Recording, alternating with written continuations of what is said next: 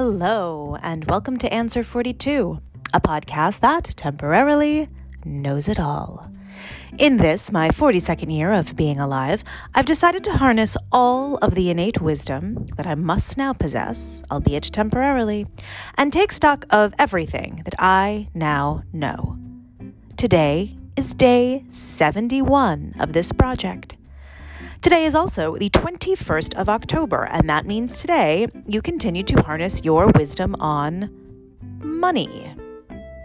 In other words, what is there to say? And why is there a question about what there even is to say about money? Because you were never taught about money. You were never taught about money in school, in college, at home, at any of your jobs. Money was either not discussed, mistaught, or overtly considered rude to mention.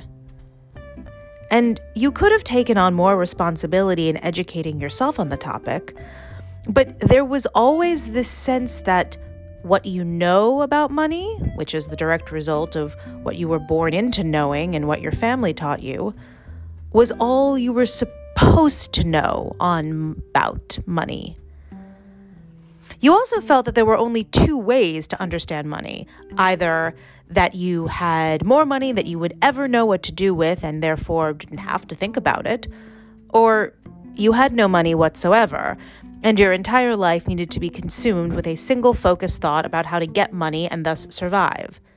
In your mind, these were the only two options. And while in reality, your own family situation did not fit into either of these scenarios, in your mind, again, you were either one or the other.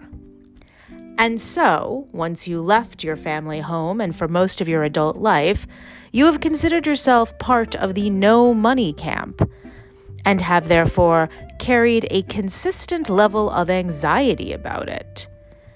And you never understood how to shake that anxiety. You still don't. You would work, but for money that was never enough to ever stop you from worrying about money.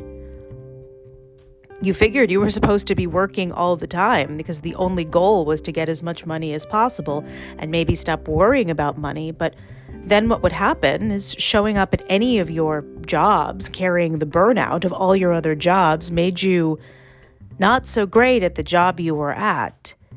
And therefore, if there were promotions to be considered, you were never thought of. And thus the cycle started over again. You didn't have money because there was something wrong with you. Better get more money and carry anxiety about getting more money. You have this memory. You remember at your very first job out of college, once watching a customer yell at someone about how they should be grateful for having a job. Strangely, you cannot remember if the customer was directing their very weird demand for gratitude along with their ticket purchase at you or at a coworker. You think it was the coworker?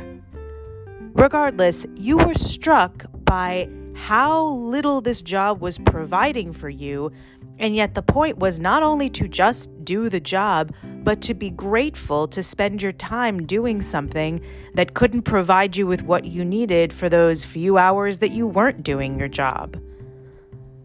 You were never taught that your labor has value, that what you bring to it has value, and that value will continue to increase.